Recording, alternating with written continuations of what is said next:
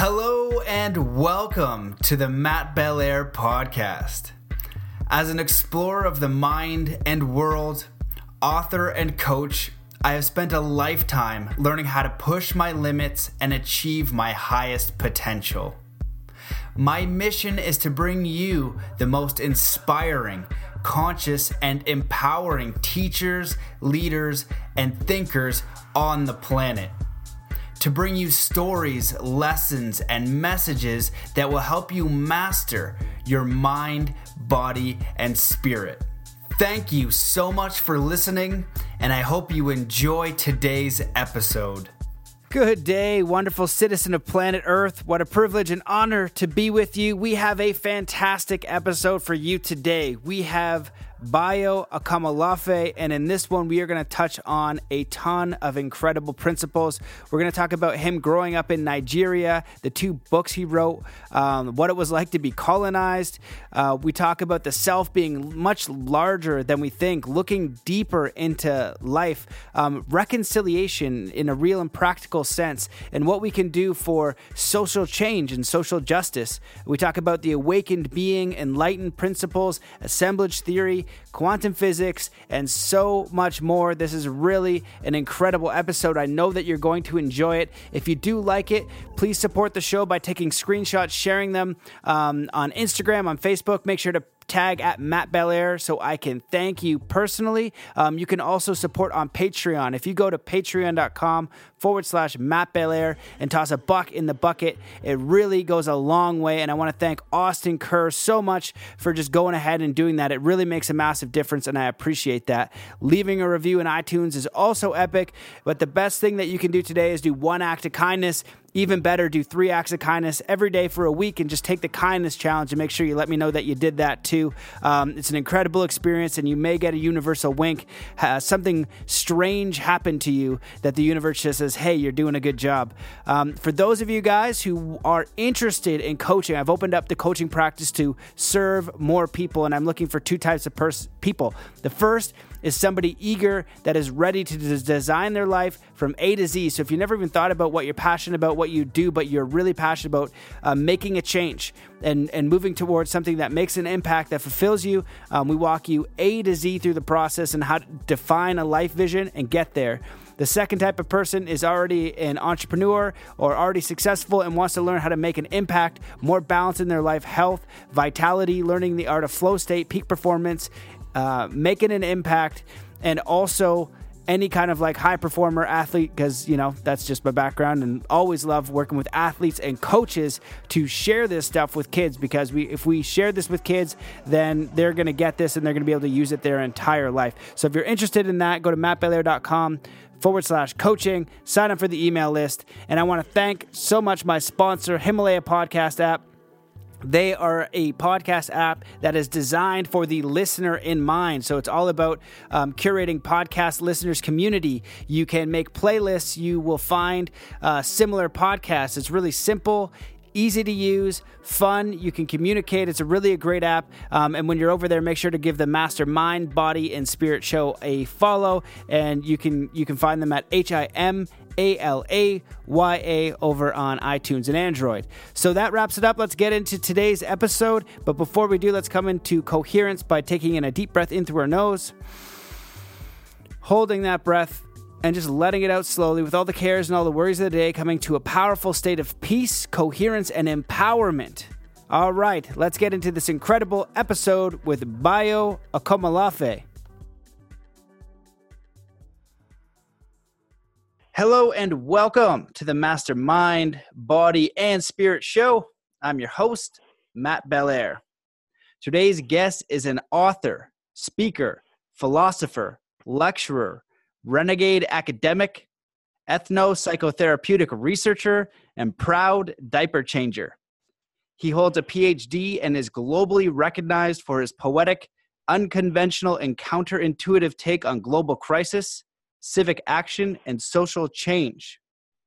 He is executive director and initiating, coordinating curator for the Emergence Network and has authored 2 books. He is visiting professor at Middlebury College, Vermont, and has taught in universities around the world. He is a consultant with UNESCO leading efforts for the Imagining Africa's Future project. He considers his most sacred work to be learning how to be with his daughter, son, and his wife. Welcome to the show, Bayo Akomolafe. You did great. Is it close? Did I get it? You were just, but it was good. It was good. Isn't it? You want to pronounce it properly so people can hear it? You got the bio part. Right. The Akomolafe part is, maybe just about 90%, and that's just good. Not Considering bad. we're just meeting each other for the first time, so great. Thank you, Matt. Man. Well, it's nice to connect. In the middle part there, the executive director and initiating, coordinating curator of the Emergence Network. I was like, this is like a tongue twister. Like this, I read it a couple of times. Like, oh dear, This is a challenge. But man, it's nice to have you on the show. It's 3 a.m. where you are, and you've had, I don't know how to put it, an experience today. You're going through something. I don't know if you want to speak about that, a little bit about your work and what you're doing, but I appreciate you being on the show today under the circumstances. Yeah, thanks, Matt. Well, I lost a mother, mentor, friend. I would say her name, Professor Ize Obaya. She's Nigerian. And she basically is, there's a Japanese tradition called Ikebana that deals with the arrangement of flowers, the floral arrangement to beautify or decorate something. And that was my nickname for her, Ikebana, because she basically arranged me.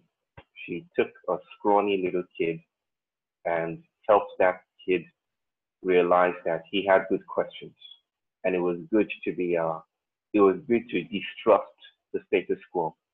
And it was just as well to ask new questions, and to never be comfortable with normal realities. And so basically, she set me up on the path that I'm on at the moment. And she died recently, one of the most celebrated vice chancellors in Nigerian education. And yesterday, a few hours ago, was a service of songs. And it was beautiful to watch, to see how many thousands of people or hundreds of people felt they were children from her. So it was good. It was good. And I honor her at this time and will always do. Awesome, man. Well, I appreciate you coming on for, under the circumstances, and I'm grateful to have you here. I looked at your bio and some of your work, and it's really impressive. I just love for you to just share with the audience a little bit about yourself, your background, and how you got to where you are today and what you're up to. The question about my background and what I'm up to are usually the most difficult ones to answer. I would rather answer how to what is life, or obscure questions like that, than answer questions about my background. But I would say this, that I'm a recovering psychologist. Like I was trained as a psychologist, and I was set upon a very linear path from my training, from the BSc and the MSc and eventually the PhD, towards some career in the university. And something disturbed my path. Something broke the algorithm of my progress. And where I come from, they say that when you come to an obstacle, that's the richest place you could be. Because an obstacle allows you to shapeshift. An obstacle is the critique of continuation. It breaks you, and it allows you to become something other than what you were. So it's a rich place. It's a place of death.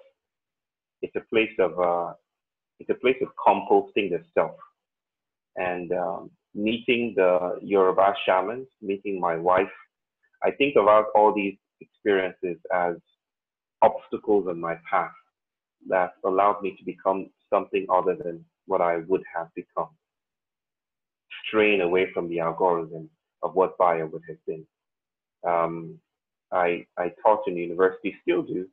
Um, Grew up in a land that was defined largely by the Christian faith, and I lost my way. I lost my way. Yeah. And my people also say, and by my people, I should say that I'm from Nigeria. I'm from the Yoruba tribe in Nigeria. Um, my people say that if you want to find your way, you must become lost, generously lost, and you must allow yourself to be taken wherever. Probably it's the case that modernity is this very rigid system of being found and located. Um, it's an ontology of classifying and indexing and languaging and storing where we are in the world to the exclusion of other possibilities of presence in oneself.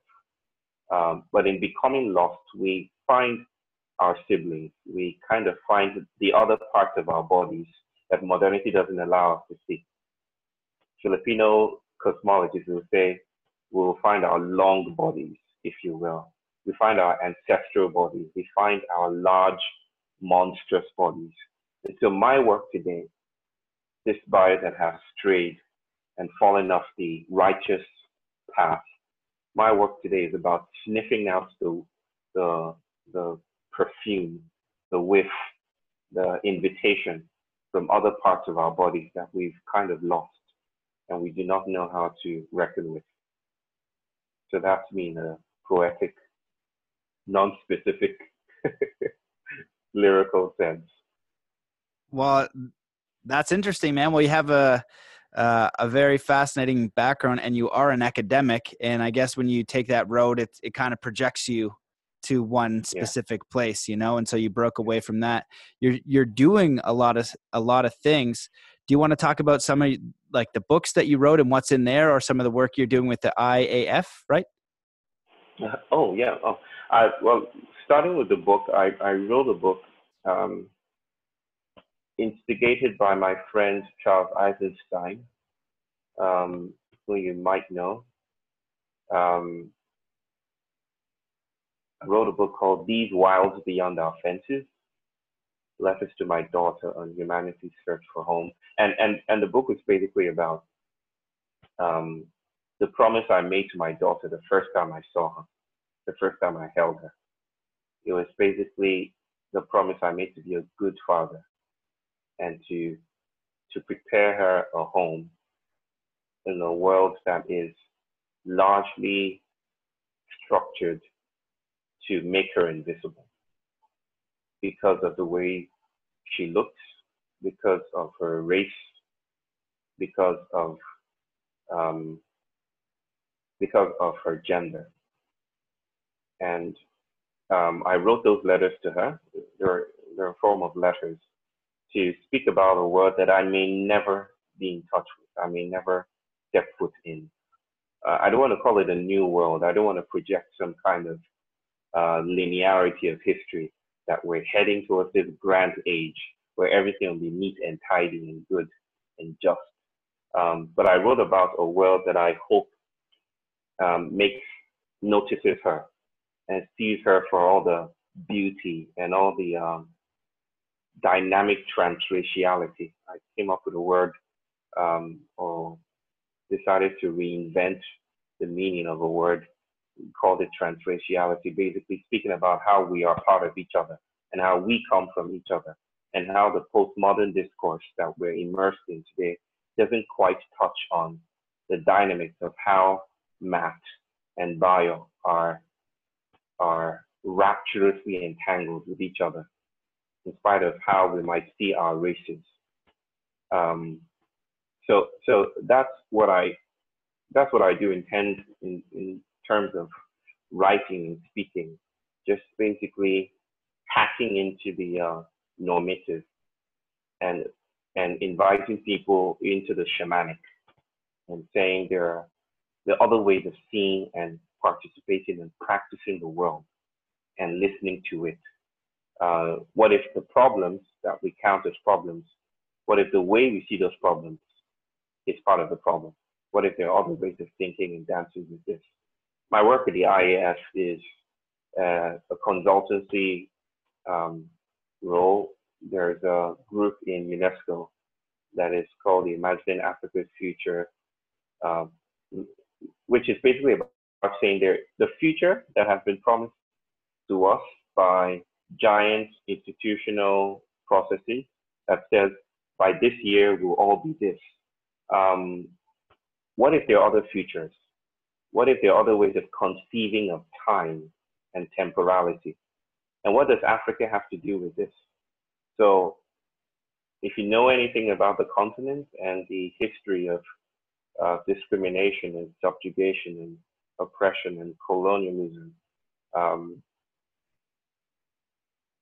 our own ways of seeing, our own ontologies, our own ways of knowing the world um, are suppressed or basically denied. Our philosophies are pushed aside. And we're invited to think that the only way to think about the world is in this modern, incredibly white sense. And there's no other way to think about the world. Um, but there is an invitation afoot. There's a plot afoot in the world today that says, hey, look closely. There is no foundation to civilization. There are many other things you could be accessing. And basically my work with those processes are to open up space for that. Yeah. Well, yeah, that's interesting because for me being here in Canada, I only get the tip of the iceberg about what's happening over there and, or even in the world in general, we're really lucky. Right. I'm really lucky to be Canadian. I'm really lucky to have the opportunities that I have. And I think a lot of people, like I've done a lot of traveling and seeing in different ways countries work, different opportunities that people have. So it's important, like we have a lot of luxury here and I think people miss that.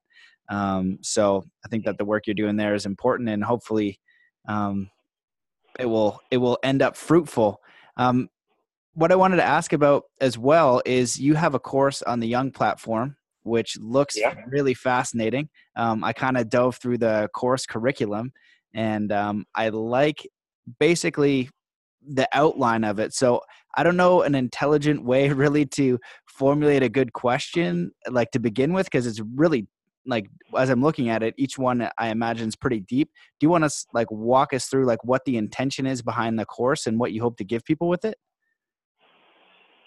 Okay. The course is called Making Sanctuary, right? And I could tell you a story about what that means or what evoked or called for that. But I'll just premise it. I'll just libate the ground a little, if you will. So most of us grow up in circumstances and do not actually understand the textures of those worlds that we are immersed in. I grew up in a country and in a time when I was told that the only way to actually be proper, to be adequate in the world, was to deny my own indigenous realities, was to speak like the BBC reporters on television. And so our principal would literally wheel out a television screen and invite us to approximate the manners of speech that we were listening and watching. And basically it was a way of saying, hush, just shut up and keep quiet and forget all your histories and wisdoms and the dynamics of your own body and your own context and listen to this, watch this. And that's the essence of colonization. It's about denying context and noticing the universal, the so-called universal. And so most of us are brought up in lands and in a time when that I would characterize as modernity, that basically hides from us how much is subsidized for us to actually have the things that we have. I don't know if you know this story, by Ursula Le Guin. Do you know Ursula Le Guin? She's a sci-fi writer, um, beautiful writer. She died recently. And there's a beautiful story about a town she called Omelas in one of her books, a short story. It's called The Ones Who Walk Away from Omelas. And in that story, she tells a she tells a tale of the most advanced city that you could ever imagine. Imagine all your dreams about justice and well-being and all of that just became embodied by one central city. I don't know where you are in Canada, but Vancouver or Toronto, I'm not sure where you are, but imagine that your city became an exemplification of all your highest values. And that's what the author invites us to notice, that this town is it's happy, it's scientifically advanced, they're emotionally authentic and real to each other. There's integrity, there's political stability, there's even righteousness on the scale of moving into the religious dimension. There's beauty everywhere. There's cultural appreciation, and we're led to imagine that this is the highest we can ever seek to imagine, or I mean, we could ever try to approximate as a species. But somewhere in the dark corners of that city, there is a dark, wet place where there are wardrobes and closets. And in those closets, in one of those closets, is a child. It's in fact, the author refuses to call the child a child. It just says it's an it because of the level of depreciation and dehumanization that the child has experienced. And so the child is there in the closet, and the child is locked up, hardly has any company, doesn't have any company at all, actually, and is treated like an animal, worse than a pet. The child occasionally sticks its hand out of the wardrobe and says, "Let me out. I'll be good. I'll be real. I'll be okay. Just let me out. Someone just give me some company." But no one responds. Once in a while, the door opens to the room and someone slips in some food to the child and walks away. So the child is like imprisoned. Now you would imagine that in an ethically just society such as this, everyone or no one knows, no one knows about this child. But it's actually the case that almost everyone does. In fact, the city takes it as part of its practice to introduce people to the existence of this child. They literally have tours that pass by the child and say, "That's the child. That's it right there."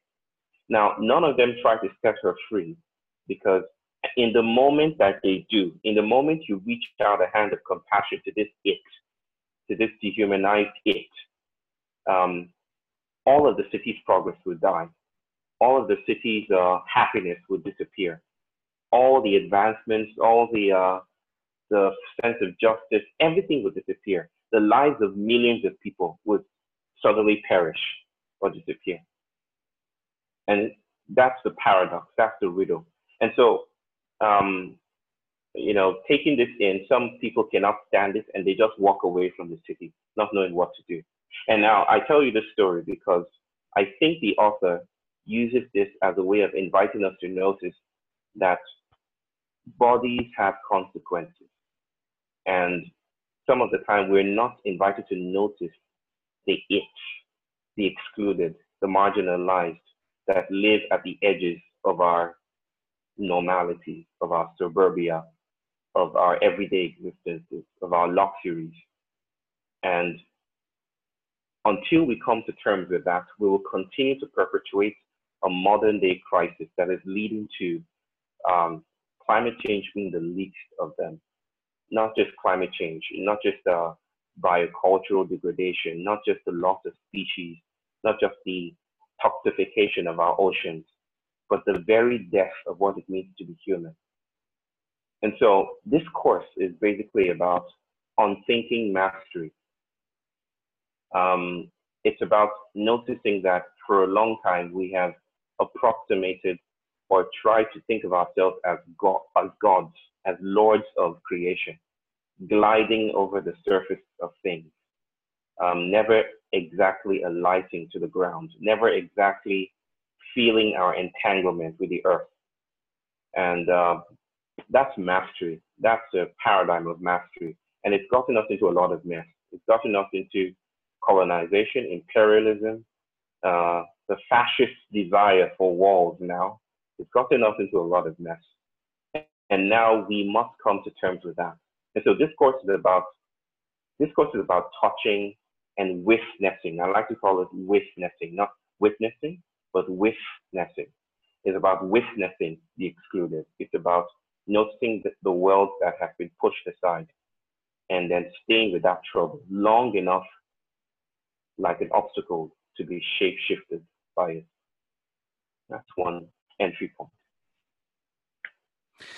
Holy crap. Well, man, that's super powerful. I was actually talking to my partner today, and I was basically expressing, because every now and then this will happen, I get real upset about just the world and how it is, and how it seems that nobody gives a F-bomb, like a hard F. It's just like, why are we not paying attention to this stuff? And like talking with the Native American elder and studying with him last summer, he's always giving money to homeless people and things like that, and just like, look at them and get their name. And I consider myself to be a pretty kind and compassionate person, and I would give homeless people money here and there. I would do that, but I would never get their name. And it's like, oh my, like, where's the humanity in that? And so you're opening up a deep can of worms here. And I've recently had I went to the Parliament of World Religions, and that was a challenge, and I had to write about that because I want to be compassionate towards people's beliefs. But when you discover something like your school, like, who was telling you that? Like the Native Americans, you go to those tribes that came over, and Catholic Church and Christianity, they basically, they did really terrible, terrible atrocities to the indigenous, and they are doing it in Africa. They did it in Africa, telling you to not be it's just incredibly fucked up, awful, like sweet home Alabama, so bad. I just want to swear a long slew of words. And it's so crazy because the compassion part comes for like people who go on those missionary things, they believe they're doing a good thing. They believe it's good, but that's what colonization is. It's like, I equate it to Nazi Germany. It's an intense thing, but it's the same because, when people were in like Hitler's army, there were good people in there, but they were following like a directive. Where are these directives coming from? Where are these social norms coming from? Even if you look at America and like, what black people have to deal with still today, what they did, they only got rights like in the, 50s or something stupid. You know what I mean? They were literally, white people were just killing, like owning people. That's so recent in our history. That is incredibly frigged up. And so we obviously have a long way to go, especially with countries occupying other countries. So I guess I would throw it back to you and ask your take on social change, what we can do for these big problems that it doesn't seem a lot of people want to look at all. And then also, as a side note, might be one and the same, but how do we get to that place, like a kid like you, telling them to fit in and like ignore your culture? Or, we even have that as like, girls want to look a certain way because they see it on TV. That's a little bit. You had the maximum version of, a scenario. So how do you give like that person the courage to be themselves when culture is being so hard on them, to find that freedom and I guess connection to truth and life? And I don't even know how to phrase it well, but I think you know what I'm getting at. Right. I'll speak to the whole be yourself thing in a sec, but let me start from compassion.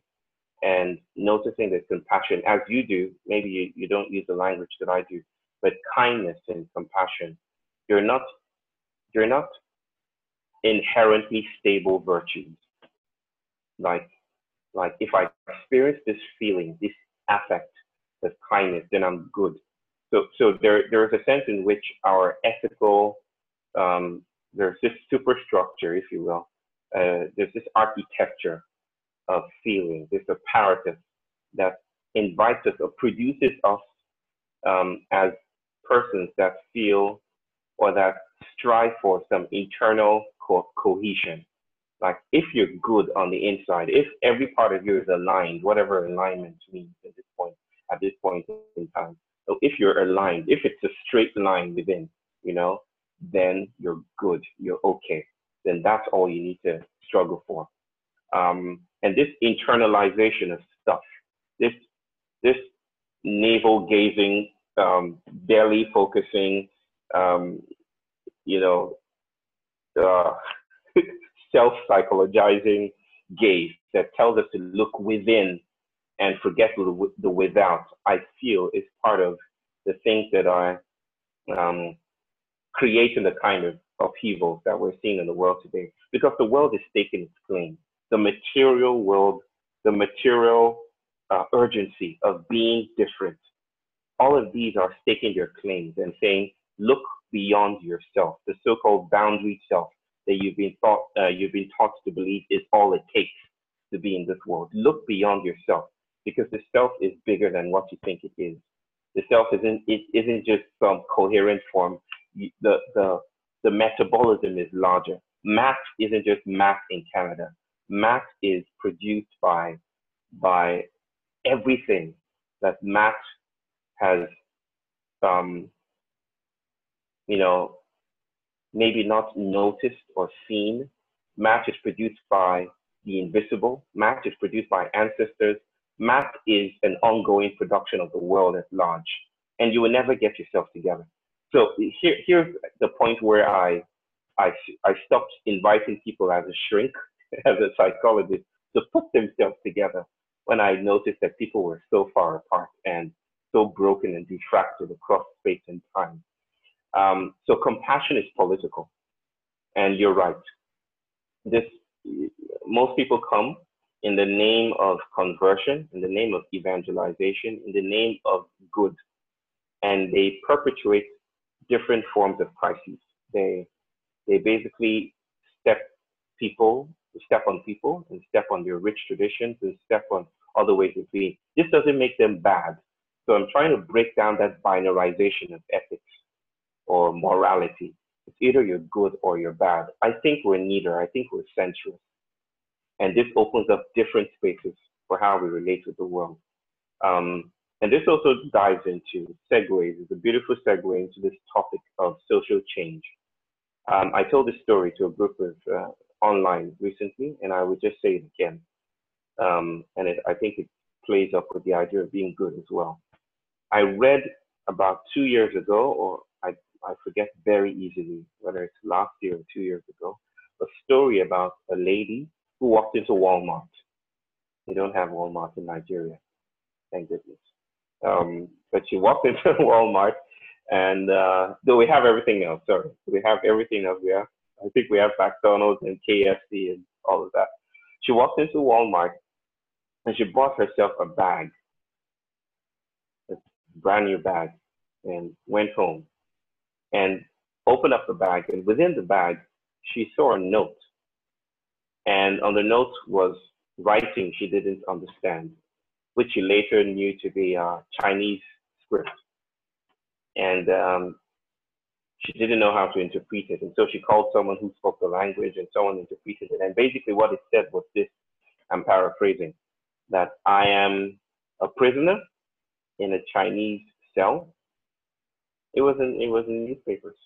I forget which, but American. I'm a prisoner, and we're forced day in and day out to make bags like this one. If we don't do it, we're beaten up. We're denied food. We're denied water. We're denied clothing. But we do it. We have to do it. So if you can help, save us. And that was part of the bag. That was part of the history, the rich history of that bag.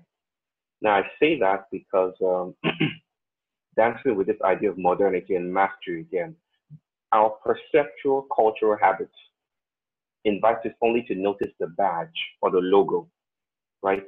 So whatever that bag was, Dolce and Gabbana, Versace, or whatever, we're invited to notice just the crest. Notice the crest. That's all the story you have to learn about this product here. But the bag was richer than the crest. it stretched out across space-time. It had implications, just like chaos theory teaches us. It had implications in China. The bag was a political product. It wasn't political after the fact. It was already part of the incarceration system in Asia. Imagine that. And, her response was beautiful. Beautiful in terms of in terms of exciting my own research interests, which is how do we respond to crisis? How do we respond to issues that we want to do something about? And she basically said, I would like to do something about this. I would like to call or find out more about this person, maybe even send money to this person. And what I noticed about that seemingly innocuous response was basically the way she totally missed out. There was a huge blind spot, an elephant in the room, that she was already part of a stream of doings that led to that purchase, to that moment. It wasn't about what do I do now about social change. It was about basically what am I already a part of and how do I sit with that for a moment before rushing into doing stuff again, right? Because she had inadvertently perpetuated the system, the incarceration system, that Chinese, that nameless, anonymous Chinese prisoner was already a part of.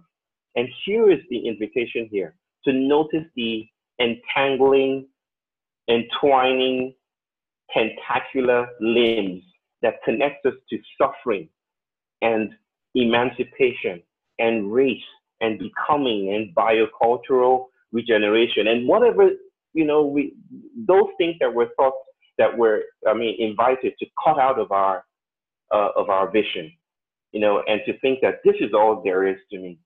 She was already part of it. So basically, my own take on social change is settled into what I would call a Black feminist post-human notion of the world that says, and by all of that, which might be a lot to take in, it notices that bodies are exclusionary. That just to be alive and present and real and three-dimensional, if you will, is to exclude something else from happening. So how do we settle and sit with that for a moment?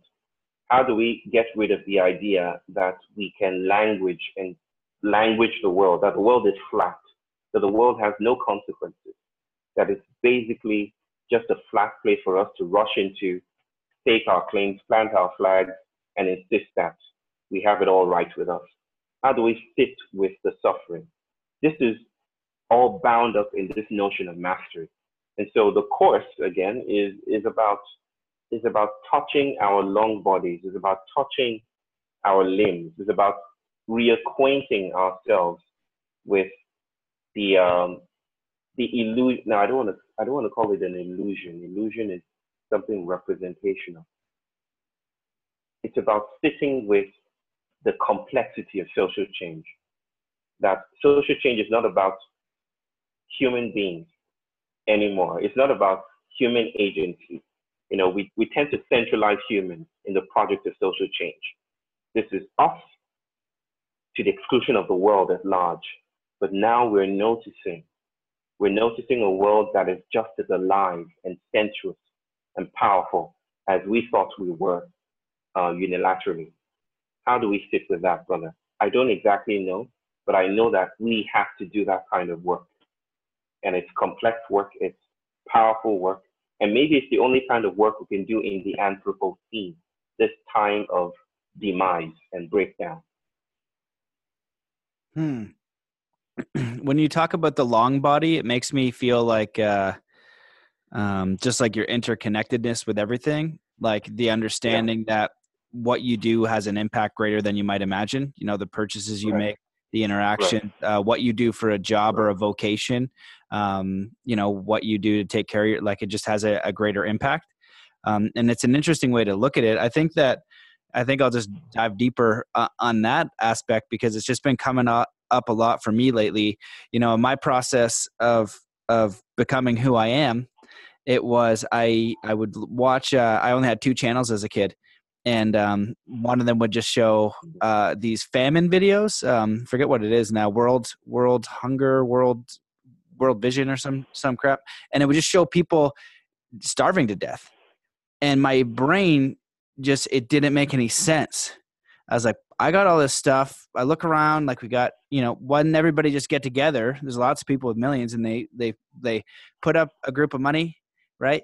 And then you got rice, and then they're not starving. Like, that doesn't seem that hard to fix. If you wanted to fix that, it actually does not seem that difficult. Then I go down the rabbit hole, and I went way down for years.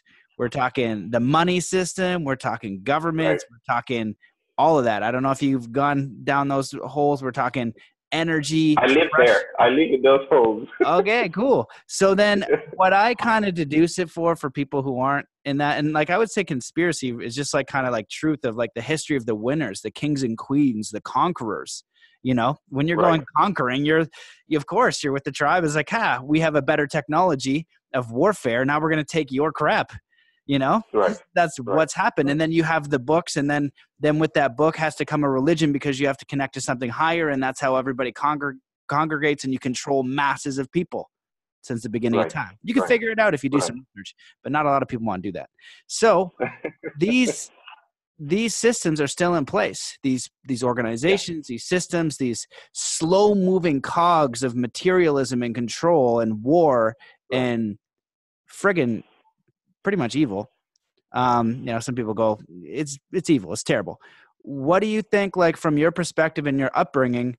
And I find it interesting too. Some of the things, like I feel like I have to be unnecessarily soft because they get like a scapegoat because people are ignorant to the fact of what they're actually doing. Then they get this like kind of pass where he's like, no, like that's actually like, let's just imagine you're living your life, a group of well-meaning Christians, Catholics, Mormons, or whatever, with more money, more influence, come in. Then they create a school and a church from what you have a history of. That I don't know how long your history is, hundreds of years, thousands of years, thousands and thousands of years.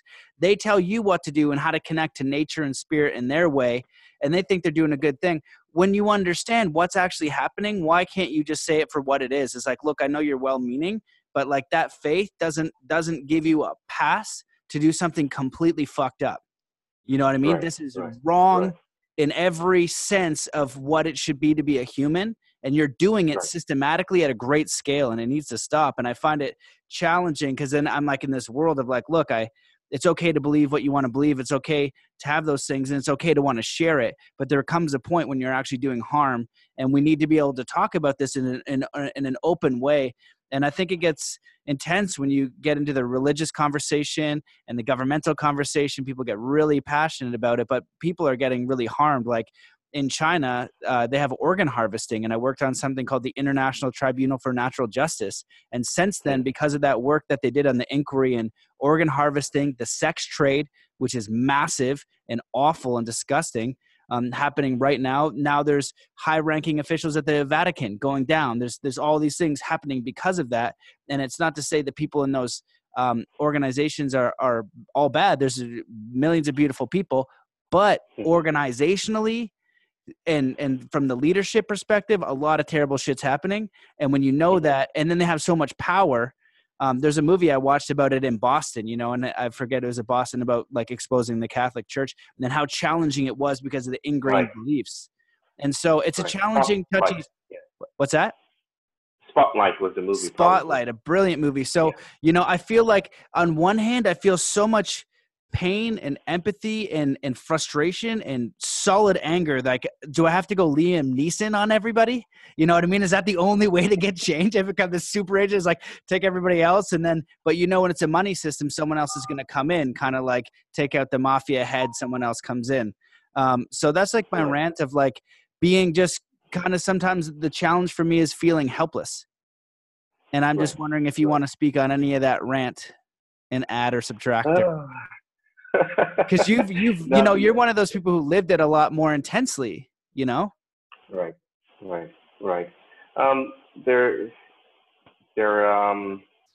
Let me tell a story. 2 stories. if you will. One shorter, considerably shorter than the other. Um, the the first one is we were in Richmond, Virginia, a couple of years ago. I think 3 or 4 years ago. My daughter was turning 2, and we were living in this residential space that had a lake nearby and a swimming pool as well, accessible to the residents, of course. Um, and I don't swim. I don't swim.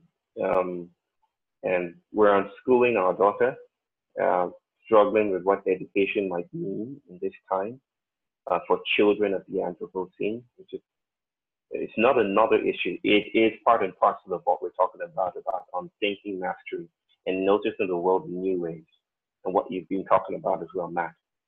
Um, so one day I decided, I came up with this crazy Jim Carrey-esque experiment and said, I will say yes to everything my daughter says.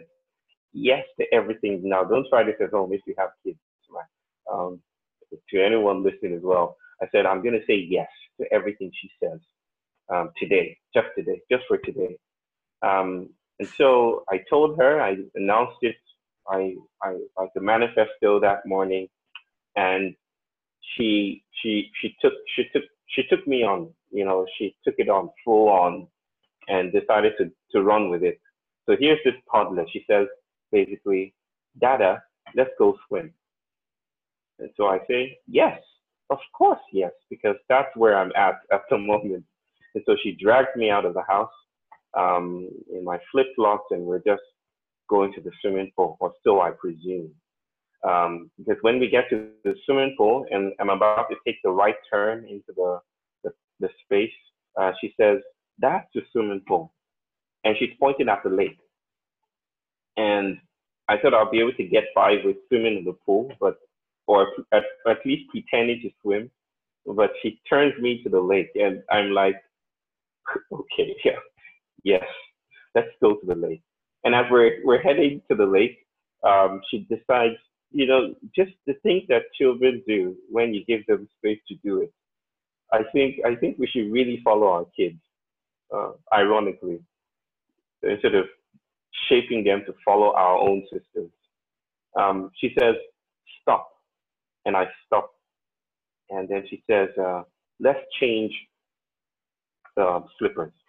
Wear mine and I'll wear yours.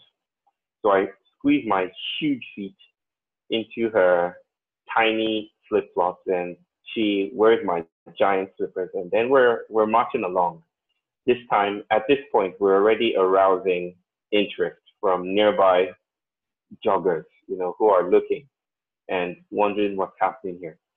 And we get to the lake, and she's just standing. We're just standing there, nothing doing, just standing and looking. There are ducks nearby. I don't pay attention to that. It's a beautiful scene, and I feel inspired to just have a father-daughter moment.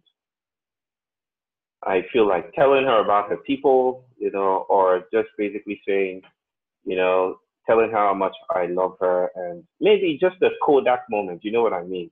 Something I can write about. And then she says, as I begin to speak, she says, shh. And I'm like, okay. So we just keep quiet, and we're silent. We're silent for what feels like eternity. And we're holding hands, two picturesque figures by the lake with ducks nearby, and everything's happening. And it's at that moment. Now, I like to say this. I like to preface this, what I'm about to say, by saying nothing miraculous happens in the conventional sense of a miracle. The lake doesn't part into two. Moses' figure doesn't appear out of the mist. Angels do not pierce out of the clouds.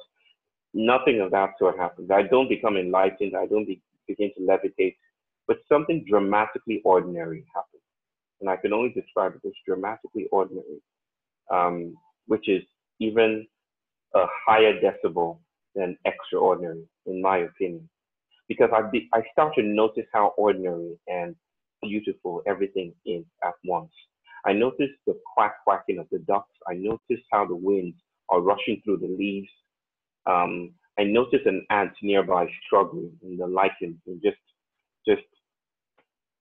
going, making its way like it's trying to get home to its family.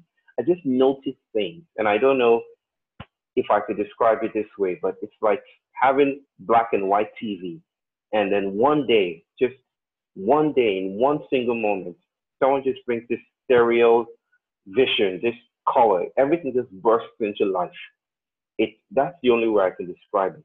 It's like I'm standing there doing absolutely nothing, but I notice how everything is doing something, and it's not dependent on me. It's not dependent on consciousness. It's not dependent on my agency. It's just that I'm immersed in a world that is rich, too rich to be condensed into a neat ideology or a neat manifesto or a neat website.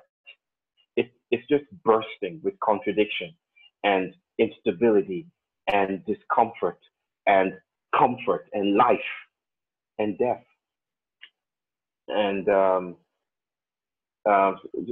cut the long story short, she eventually breaks through my feelings of elation, and she tells me to put mud on my face. And this is where it begins to get really dark real fast, because she says, take the mud, put it on your face, have some, put it in your mouth. And that's where I absolutely draw the line. I'm like, nope, we're going home.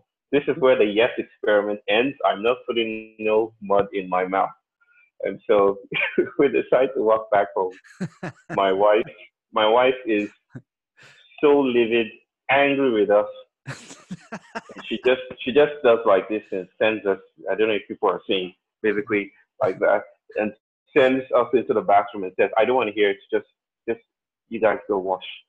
And I, in my book, I write that the stains washed up that day, but the only stain that remained was the stain of being touched by a universe, by a world that is compellingly larger than myself.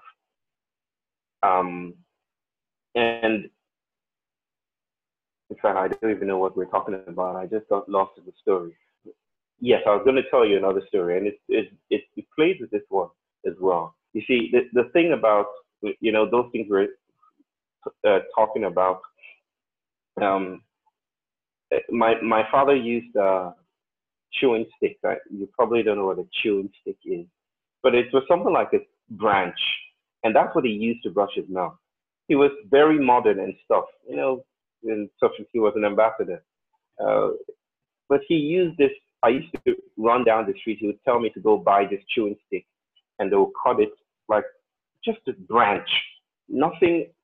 They don't apply. They don't do some sonic driving or enchant the branch or something. It's just a damn branch, and they would slice it and make it white and expose its stomach, its guts, if you will. And I would take it back to my father, and he would use that to brush his mouth. And I always thought of my dad as primitive because I was schooled. I was properly schooled. And I felt this is primitive stuff, because I was part of a world that told me that the proper thing to do is to use a toothbrush and toothpaste and brush up and down, sideways, diagonally, and that's how to take care of yourself orally. And if you're using a tree branch, you're definitely primitive. And then follow that trajectory for a while. With brushes and toothpaste, we started to have this new ones that have plastic stuff in them. I don't bother to know the name, but those plastic things promise us with incredibly rich graphics on TV, showing in 3 dimensions how they whoosh into the scene and kill all the plaque and everything that is plaguing us, basically.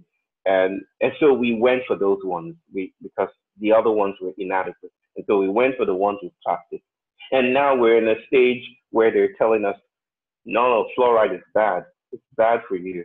And those plastic things we promised you would take care of you, they're actually seeping into your sinks and back into the ocean and into the fish that comes to your table.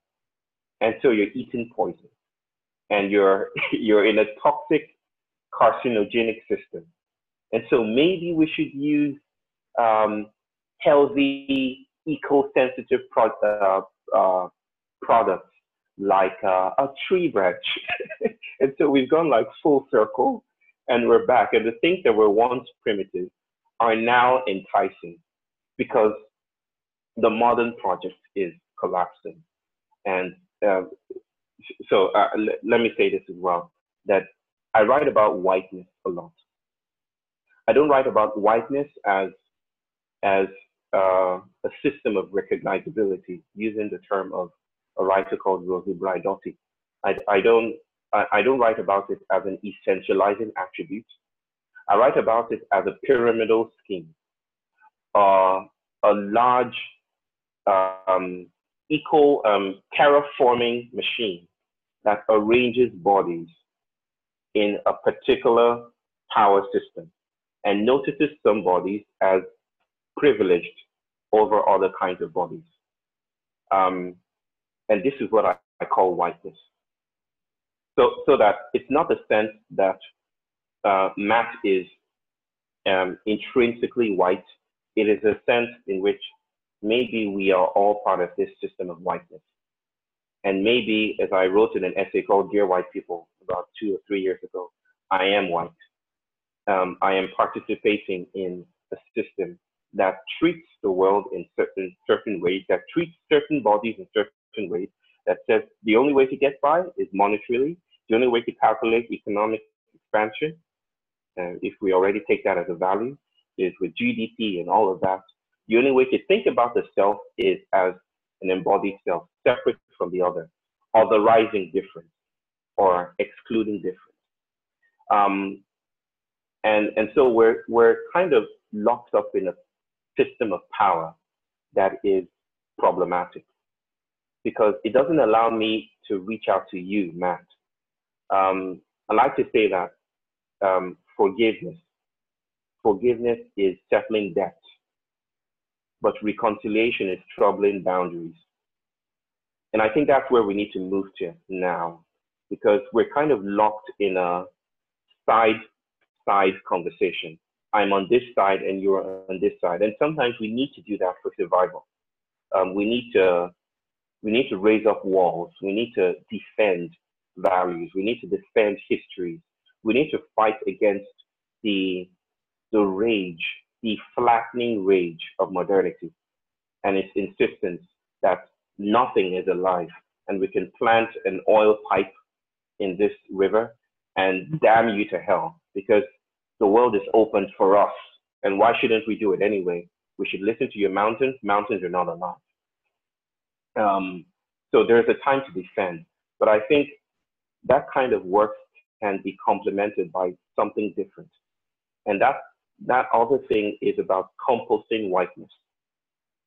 Composting whiteness, of course, meaning, if I could speak about it in a single breath, it's about noticing our long bodies. So it's about noticing that Matt is connected with me in a way that the enemies of my ancestors are also my ancestors, as Stephen Jenkinson would say. That we are connected and sensuous and sexy in rapturous ways, and that we have to stay with this, and we have to meet this and reconcile with this. So the work of reconciliation is about troubling the boundaries between ourselves. It changes our notion of social change. It changes our notion of trying to fix the world because we cannot fix the world. A world that is larger than our ideologies, our ability to describe it, definitely cannot be fixed. How do we humble ourselves in a time of crisis? How do we come down to earth?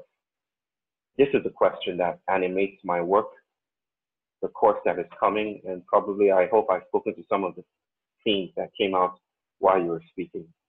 Yeah. Wow, man, that was a really beautiful set of stories. And yeah, I think you touched on a lot of things with the stories. It's this. I've definitely missed some, right? Yeah, it's a situation that's obviously doesn't have an easy answer, and I think that Your daughter's story is also friggin' hilarious. But I love when you said dramatically ordinary, and had a discussion with a new friend, Daniel, and he has been with these teachers that came from Taiwan. I'm actually in Nelson, British Columbia. So I'm in like a small mountain town in the middle. If you imagine like Canada and like those like remote kind of Canada, I'm kind of like that. This little town. It's awesome. But he's been studying with these two Tao Te Ching teachers for 5 years, and they came from Taiwan because apparently they got some sort of spiritual message to come to the mountains in Canada, and they have this little tea shot, and they've been doing it for free for years. And these two old people like are legit. And one of the things that he spoke about, I watched him. He did I was there present for his first teaching, and he chose a chapter, and he talked about being saying that this is the life that you want. You know what I mean? Like we want to be in this is the human experience, like this is the experience you're looking for. And I phrase it as this is the consciousness you're looking for. So when you're sitting there with your daughter present and everything opens up and you see and kind of get this idea of how vast it is, because in the spiritual world, right, we're looking for enlightenment. I was trying to find enlightenment forever. And we had a discussion on that too. And I'm curious your thoughts on it just as a general thing, because, you get to this disappointing thing because you think it's a state of mind where and this isn't to suggest that I'm enlightened. It's just what I've come from lots of research and friggin' trying every single thing. I'm going to get to this point. I guess as much. I'm going to get to this point where I'm just going to float around on a cloud. And what enlightenment is to me is, and Daniel kind of phrased it like this too, is like responsibility, showing up on time, being full of integrity, doing like understanding your long body, understanding the choices you make and how they impact people, stopping to help. It's not an easy thing. And that's why so few people do it. And when you have that awakening moment, like, oh, you know what? I could go do this and change this career that might be, not to pick on oil people, but for example, you put an oil pipe in the ground and, you're making oil. That's one thing. You pay for the bills, but maybe you want to do something else that would have an impact on one person or 10 people or a community of people. And you're now more aware. And so that's when it takes the courage to go act that way. And the first thing is understanding, and I like how you kind of phrase like sitting with it for a moment, that you're a part of this, that you are like, you have to fully accept also what's happening. And I see that as like a trait of what I would refer to as awakened man or enlightened person would be, or woman, would be you take 100% responsibility, and then you understand that it's not what I can get, what can I give, how can I help, how can I contribute? And that if you kind of go with that kind of mind frame, it's a little bit different. You're starting to realize how much you're interacting with the environment, because what's been coming up a lot for me on the podcast and understanding these things is that we're living in such an artificial world. People give us this world and they perpetuate it through, used to be book. Now it's television, screen, social media. And it's just so artificial where you just sit with your daughter and look at the lake and then, oh, boom, like, oh, wow, I'm alive. And holy smokes, there's a lot of wild stuff going on when I'm present. And so it's beautiful. And on the flip side, kind of where we were going with it, and I'm glad we did, is just looking at, like, for me, again, those problems of the world that are so big and so vast and so heartbreaking. And what is it that I can do? Anything, I'll do anything. And that's how I ended up working with the International Tribunal for Natural Justice, volunteering for a few months, just trying to get the word out and helping them with their marketing and things like that, because it's so frigged up. So I think for me, it's just that, like you said, the first step is like having an awareness of just the big picture, and sitting with that and realizing that you are a part of it. And if you realize that and take responsibility, you can do something that will make an impact. It could be as simple as that, like you're super racist and then you're just like less racist. And then all of a sudden you're not racist. Could be a big win for a bit. You know what I mean? You have to like change it, like, little baby steps, but then you tell your buddies, to pipe down. I think it's such a vast, incredibly intricate issue. And I guess what I wanted to ask is, what do you have for advice on just like the personal journey? People go through the world with incredible struggles. You talk in your course here in the outline a little bit about like hope and hopelessness, changing the actor, which I'm curious about, but just advice for, I guess, understanding ourselves and our interaction. And if you kind of touched on it a little bit, but what is it from your view that a person could do or a group of people to make a positive social impact? Okay. So this is another rich one that that opens up a whole can of worms, and worms are not that bad when you think of it. They enrich the soil. And speaking of soil, and speaking about all the things you're wanting me to speak about, let me, without dismissing the rich and beautiful traditions that speak about enlightenment, um, and invite people to be aware, conscious, and present. Without dismissing any of that, let me put forward um, a, a totally spontaneous and conversational theory of endarkenment. and, and by that, I think that I'm referring to, um, I think I'm referring to an inflection on the journey to advancement on or for advancement. So, so spiritual paths. I like the way you said, um, we can start out somewhere. Maybe you're super racist, and then maybe with some personal practice, you're in this less racist, and then one day, presto, you're Obama, and you're not as racist. You're not as racist, and it's a neat picture. I'll give you that. I was raised in that picture as well. I struggled with different traditions, and it was always about how do I take myself on this personal journey. It made it easier for me to grasp or come to terms with. But when you grow up in a collective culture, the individual, the personal, is not totally vanquished or made invisible, but it isn't given as much prominence as it is in individual-based culture and cultures. Collectivist cultures the um, notice the notice the assemblage, if you will, instead of focusing on the unit. They notice the factory and not just the product, if you will. At least in my own appreciation of that. And I think that in many regards, we have overestimated or overemphasized the importance of our personal journeys. Uh, in fact, there's a name for it. They call it psychologism. Um, it's it's about my healing. It's about my becoming less racist. It's about how I understand things. It's about if I'm able to grasp it or not. It's about this. It's about something within.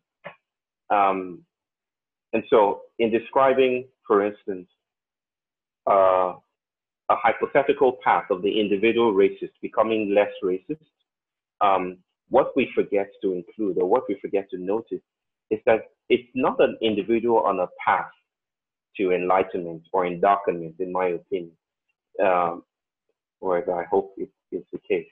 It's not that at all. It's the environment noticing itself.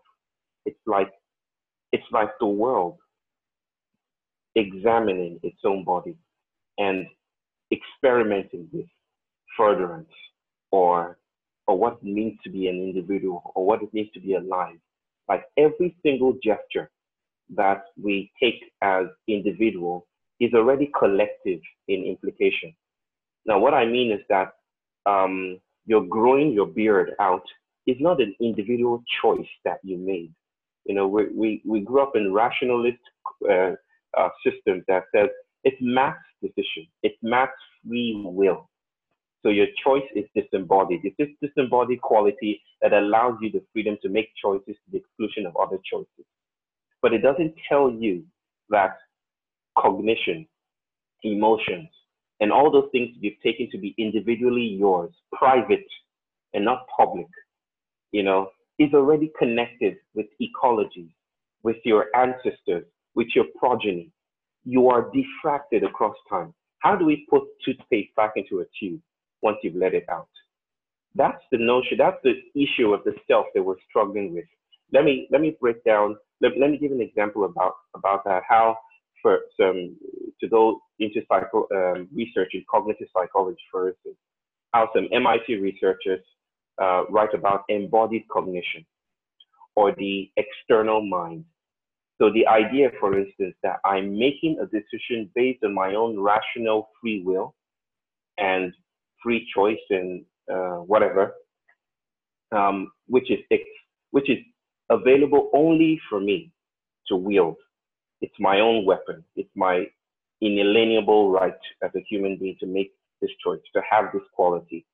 Um, what those MIT researchers actually examined and noticed is that how we think about the world, and it depends a lot on context, that the mind isn't something that is encased in our brains or in our bodies. The mind is at large, if you will. It's spread out so that even a judge in the federal, high court in the United States, who thinks that I'm well trained, I can make a disinterested decision about this case before me, is actually being influenced by furniture, by how hard the furniture is. That we are influenced by even bacteria in our guts, that biologists are calling it a second brain. That this microbiota, that there's a word for it in biology called the holobiont, basically. That we are composite all the way down. That this notion of a coherent self that is traveling along a path of advancement towards a brighter day needs to be re-examined, not dismissed as inferior, but needs to be troubled just a little bit to see if it can hold up weight under the storm of what's happening and changing in the world today. With regards to racism, for instance, I don't believe you can say that this guy is essentially racist or he's more racist than the other guy, as if racism is a feeling or a set of attributes or a lack of attributes that is neatly conditioned and embodied in a single person. Passing through an airport one day, I noticed how things were arranged, for instance, and this is not to say it's bad or good. I would like us to disturb those binary configurations. I was passing through the airport as I usually do every 5 minutes. And to one end were the people who were natives of that land or citizens of that nation state. And I was not a citizen, I was visiting. People who were visiting were placed in one side, and those who were citizens were placed on another side. And we were to pass this, we're to wind our way up to the immigration boxes and to get our passport stamped and get granted access. And I noticed how everything together, the furniture of the place, the cubicles, the stamps, the lights, everything was part of an assemblage that was producing or manufacturing how our bodies were moving. How certain bodies were privileged over other bodies. The citizens were obviously privileged over us because we were, and this is not to say it's a black and white thing. It just happened that they're citizens, and so they were privileged over those that are non-citizens. Now, if you think in terms of assemblages, there's a theory called assemblage theory that is by a guy called Deleuze, two guys, Deleuze and Guattari, and their work is quite unique and important in my opinion. If you think about the world in terms of assemblages, then it's not whether he is racist or not. We're invited to notice how racism, the affect of denying other bodies privilege, is produced ecologically, politically. It's not about my personal, it's not about being kind. I love to watch CNN. And then, do you think Donald Trump is racist? No, maybe he's a little bit racist, or 50% racist, or 70% racist. It essentializes and it loses sight of the other things that are co-producing bodies and co-producing mobility or co-producing potential and possibility. We don't notice these things because our perceptual habits teach us to think, what can I do? How can I progress? How can I become better? It doesn't notice that our food, the way we eat and the things we eat, even bacteria, could produce racism or reinforce certain ways of seeing the world and behaving in the world that denies other bodies access or mobility or privilege. So I say endarkenment because I think it's time to turn to the shadows. I think we're falling off like the Greek, the myth of Icarus. We've flown so high that the sun has melted our wings and we're falling rapidly to the earth. This is humiliating. But I love the word humiliation because it's about touching humus, the earth, the soil. And the soil is dark and loamy and rich and composting and disciplining. And this is where we must fall today. We will not arrive intact. We will not arrive in a place where we can say, I'm holy, I'm good, I've arrived, I'm special. We will, and this is what witnessing is about, in my opinion. It's about suffering together with. It's about troubling the boundaries between you and me. It's about noticing the others, the collective, that is always a part of the manifold, and the manifold always a part of the individual. It's about noticing how large, and by large I don't mean to palliate or to soften or to appease the modern consciousness. I mean to say we're out of place, we're out of whack, and to come to terms with that is the work we have to do today. Bro, that was incredibly well put. There's a lot that I want to kind of try to summarize in that, but I 100% agree with what you're saying, because we have this, it's kind of like the golden calf, it's just like this thing, and we're all like, enlightenment is that thing, and the new age, and even religion kind of is like that too. It's like the afterlife or later, and this is the thing we're going to focus on, this bright light, and we're not going to look at anything in the shadows. Meanwhile, in the shadows, we got homeless guy here, we got travesty over here, we got that. It's like, no, we're going to better ourselves in this. And what if the stiff reality is you got to actually go do something?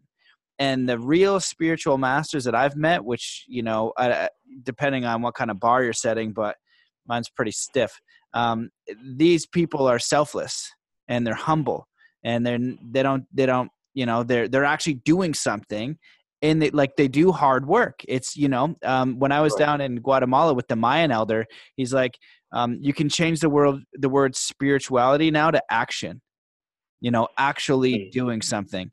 And I think that that's what you're saying. And we need to break down some of these old ideas, because, even in self-development or the pursuit of, being a better me, it's still not really understanding that, that long body, that other, that impact, like you can do those things, but also having a bigger awareness. And I kind of think about like, your Instagram and, or what people put on social media. Right. And like, we're looking at like, this is us at the best day, but we're not looking at us at the worst day.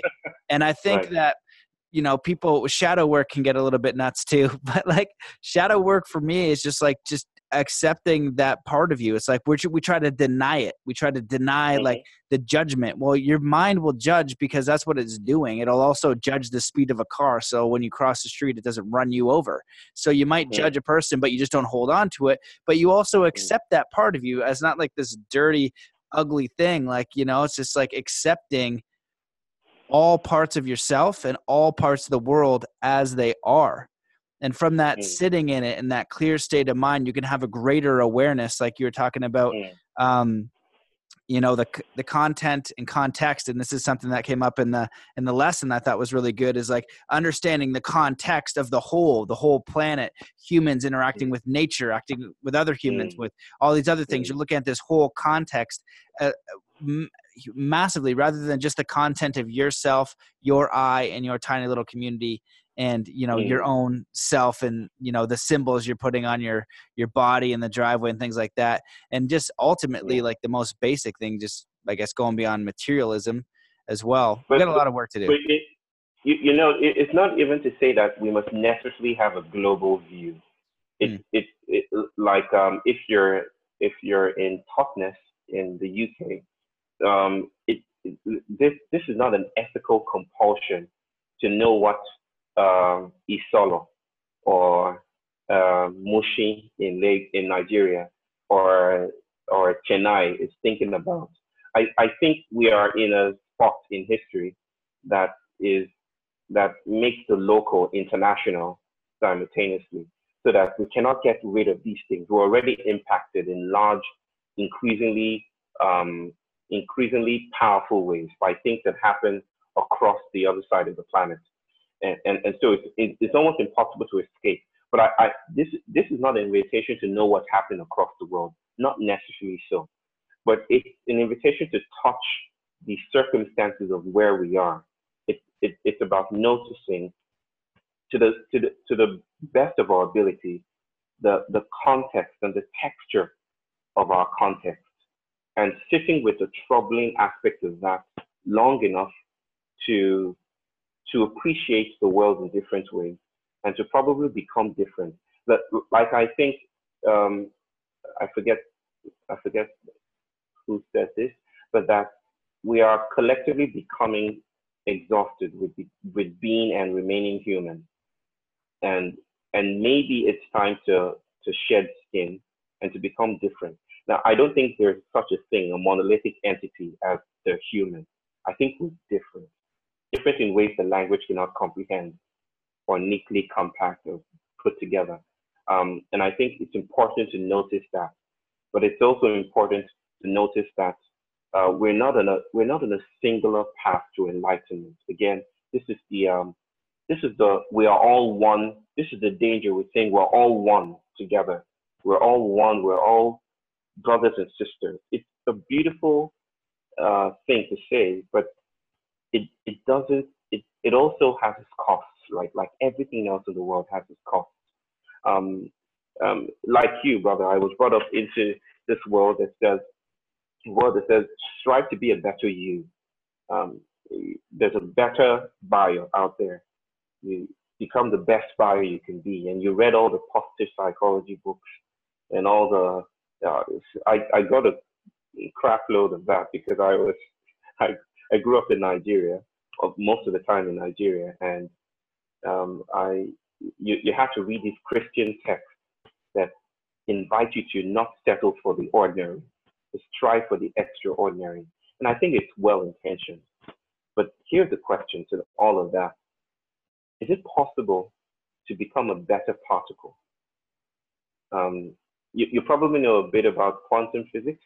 At least there's this popular apprehension. Yeah, everyone knows this much.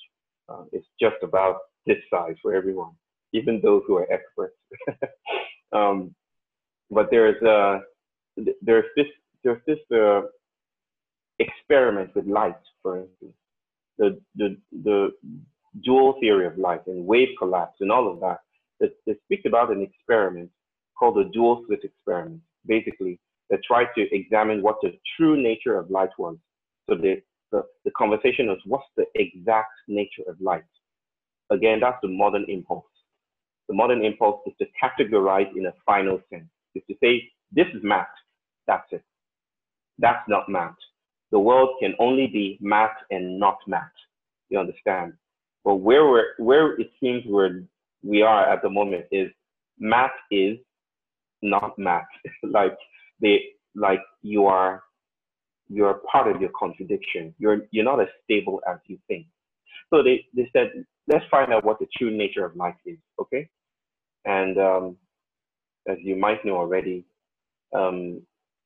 under certain conditions in the experiment, the apparatus with which they used to measure the phenomenon of light produced particles. Now, the experiment or the conversation across the pond, if you will, was between those who said light is fundamentally, mind you, is essentially a particle. It's essentially particulate. The other said, nope, it's a wave. It's wave light. It's you cannot localize it. It's spread out. It's not a particle. It's not particulate. But they found out that something complementary about the nature of light, or the nature of anything for that matter. That under certain conditions, the apparatus produced, and I cannot go deep into it, the apparatus produced particles as light. But under other conditions, which involved the observation, the introduction of observation, or I should say that under certain conditions, light behaved like a wave. When they introduced some observational elements to that apparatus, that measurement, light behaved like a particle, which is queer in itself, that under certain conditions, light is this, under certain conditions, it is that, if you will. That totally undercuts the whole argument of being a better you. because it says basically that um, you are you're always going to be a fragment of something, not a part of a larger whole, but we are necessarily holistically fragmented, so that just being you is exclusionary. Something has already been excluded from happening. For light to become a particle, it has to exclude itself from being a wave. For it to be a wave, it has to exclude the particle. How do you chart a course of progress when something has already been cut out? How do you become full and a complete and wholly yourself, authentically yourself, when something else is necessarily excluded from the picture just to be embodied? So this is the point of endowment then, that we learn to acquaint ourselves with the particle if we're behaving like waves.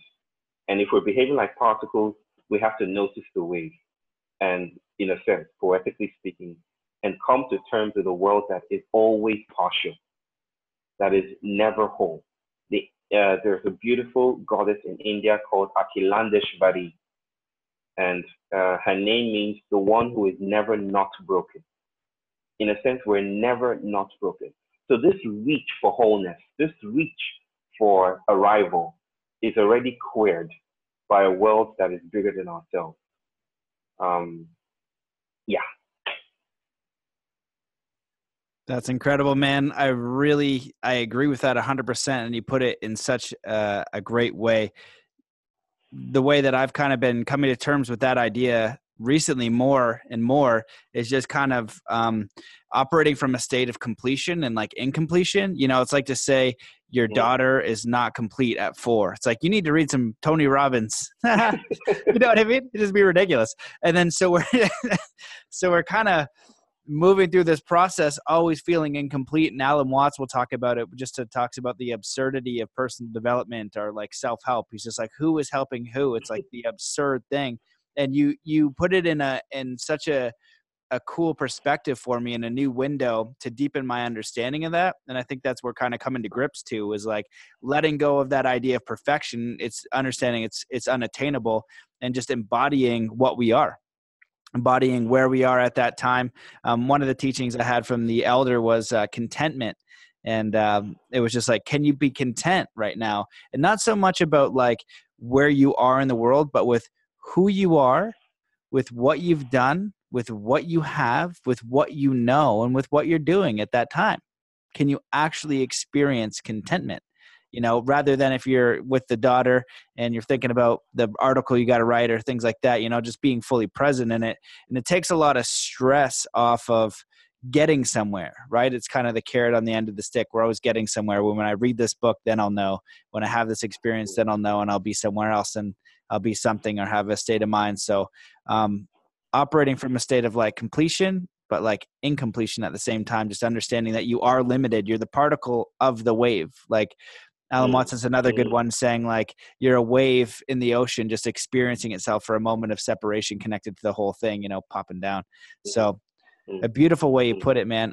I want to be respectful of your time because I know it's like 3, now it's like 4:30 a.m. where you are, something crazy. Ooh, good conversation, Dan. I didn't notice the time. Oh, good. Well, yeah, man, just, you know, you really, just everything you put was, it was very wonderfully put and well stated, and such good perspectives to think about, because that's, you know, what your ideas are, what I've been coming to, and deepening and accepting those more and more. You know, it's like it's kind of like, it's weird because it's a balance of like, you know, I know if I put these practices in, I'll get a result, but also doing it from a state of like, I'm okay where I am in that process, and just really getting in touch with the process, getting in touch with that moment, getting in touch with where I am at that space, and having faith in the whole bigger picture and the context that I'm in. But is there anything that you wish that I had asked or that you want to talk about? You could feel free to elaborate as long as you wish. But just. So I'll say this, you know, maybe this is final words, final spot. Story. We like to tell stories. Yoruba people like to tell stories. I'm actually writing a book right now, and It's about it's about it's about Ishu.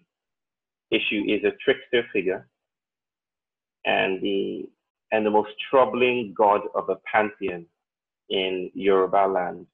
And he's crazy. He's just his epistemology is Confucian. And by Confucius, if you check out the root word, the etymology of Confucian, it means mingling together. Mingling together. So that confusion is a way to this is in some sense a way to describe entanglement. It's a way to describe how things mix, unmix, how difference occurs, how bodies become homogeneous, how they lose their homogeneity, how they lose structure, how they become sturdy.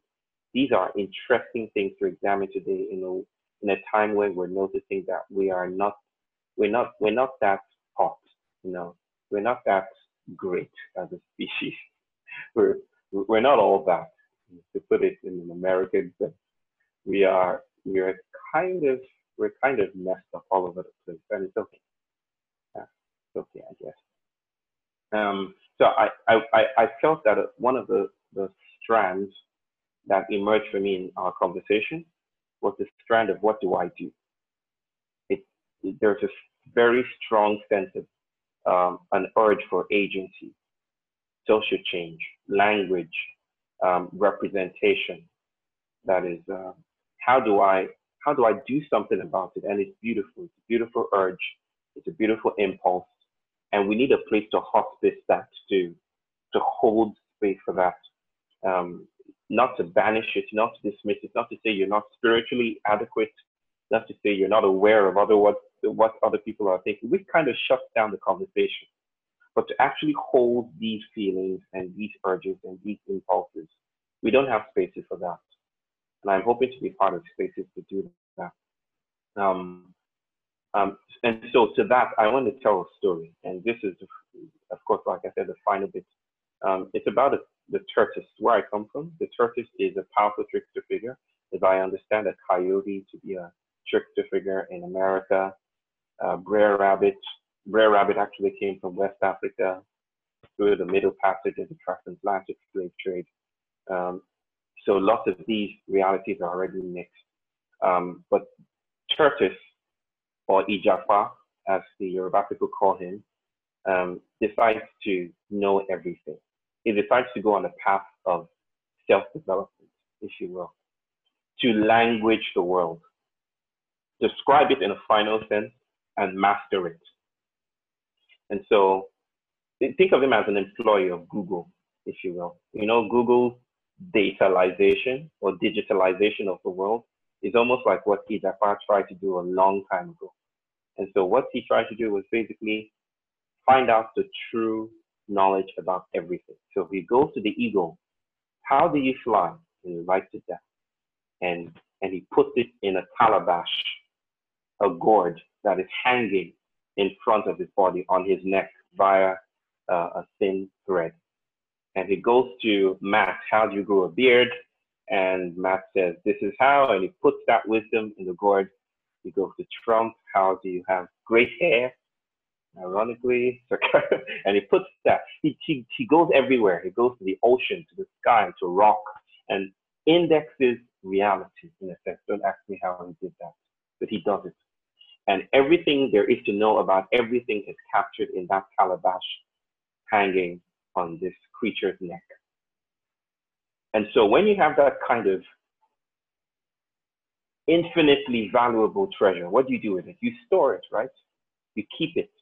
And so he decides to keep it in the place that is most inaccessible to everyone. At the top of the Iroko tree, the highest, the most noble, the sternest of all trees, because it also has, it also produces fruits, I think, that look like the bottom of a calabash. And so he decides to disguise it there. The problem is, tortoise is quite abbreviated, if you know what I mean. His limbs are short, and so he cannot quite wrap his hands around the tree. And so every time he tries to climb the tree to get to the top of it, he cannot even wrap his hands around conveniently because the calabash is kind of in front of his neck.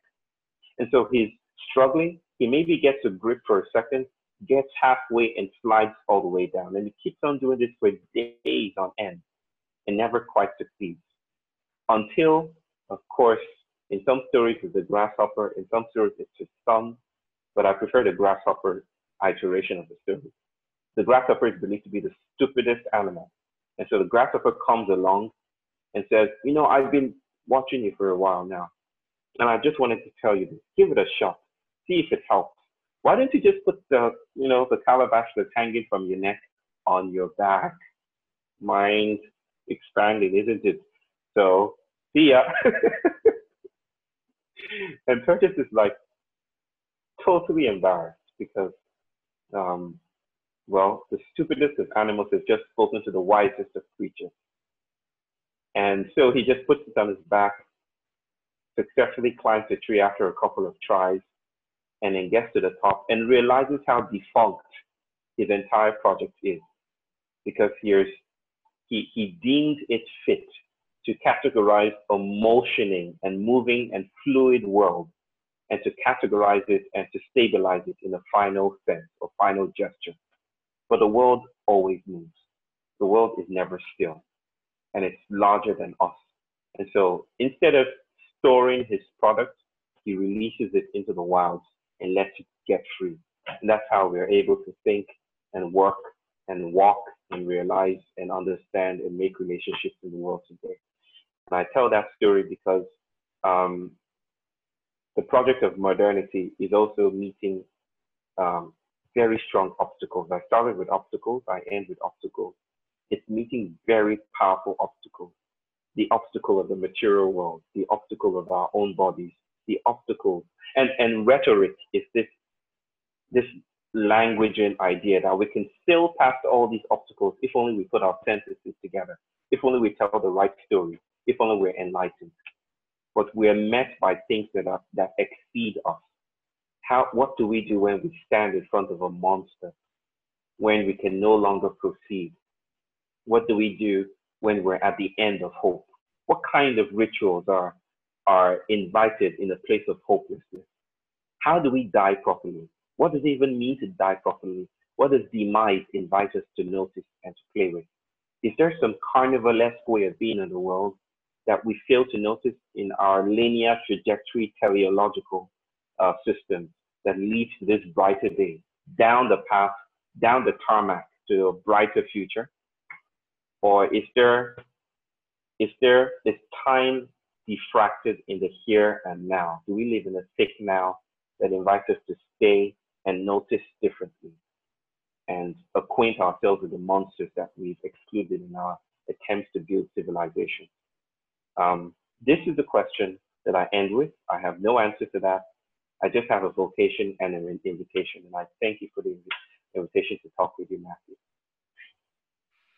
Amazing, man. Those are really beautiful words. And this is an awesome story. And yeah, man, all of that was epic. And I 100% agree. And it's challenging. It's definitely a challenging perspective. And but it's beautiful. And I think it's real, And for me, it honestly, I don't think anybody gets out now without getting like that good old humble stick. And I've had a bunch in my life, but the search of reading all those books and stuff like that, and kind of and darkenment is a true thing, and I think that for me, it's almost a process of, again, it's like I accumulate knowledge and then let go, accumulate knowledge and then or ideas anyway.